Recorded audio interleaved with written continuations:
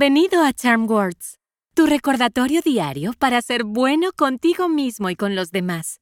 Me llamo Sola y juntos vamos a inhalar lo bueno, exhalar lo malo y usar palabras para recordarnos nuestra valía. Cuando experimentamos emociones difíciles como la frustración, la tristeza o la ira, calmarnos puede sentirse como un desafío, pero cuando estamos abrumados, es importante recordar que tenemos el poder de cambiar nuestro estado anímico cuando queramos. Las Charm Words de hoy son sobre prestar atención a cómo nos sentimos. Al tomarnos el tiempo para calmar nuestras mentes, podemos encontrar maneras de ayudarnos a nosotros mismos a superar situaciones difíciles. Hagamos algo de respiración abdominal. Luego haremos nuestras afirmaciones. Cuando inhales, usa la nariz y mantén los hombros quietos.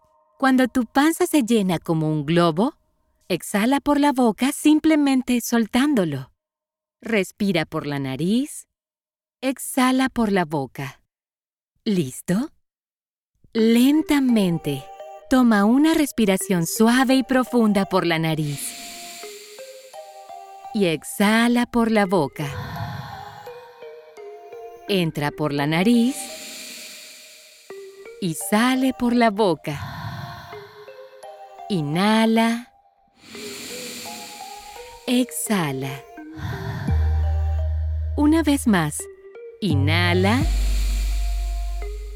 Y exhala.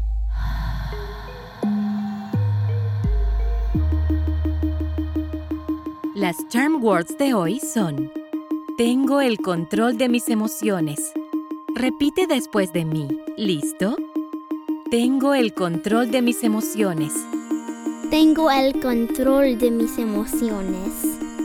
Tengo el control de mis emociones.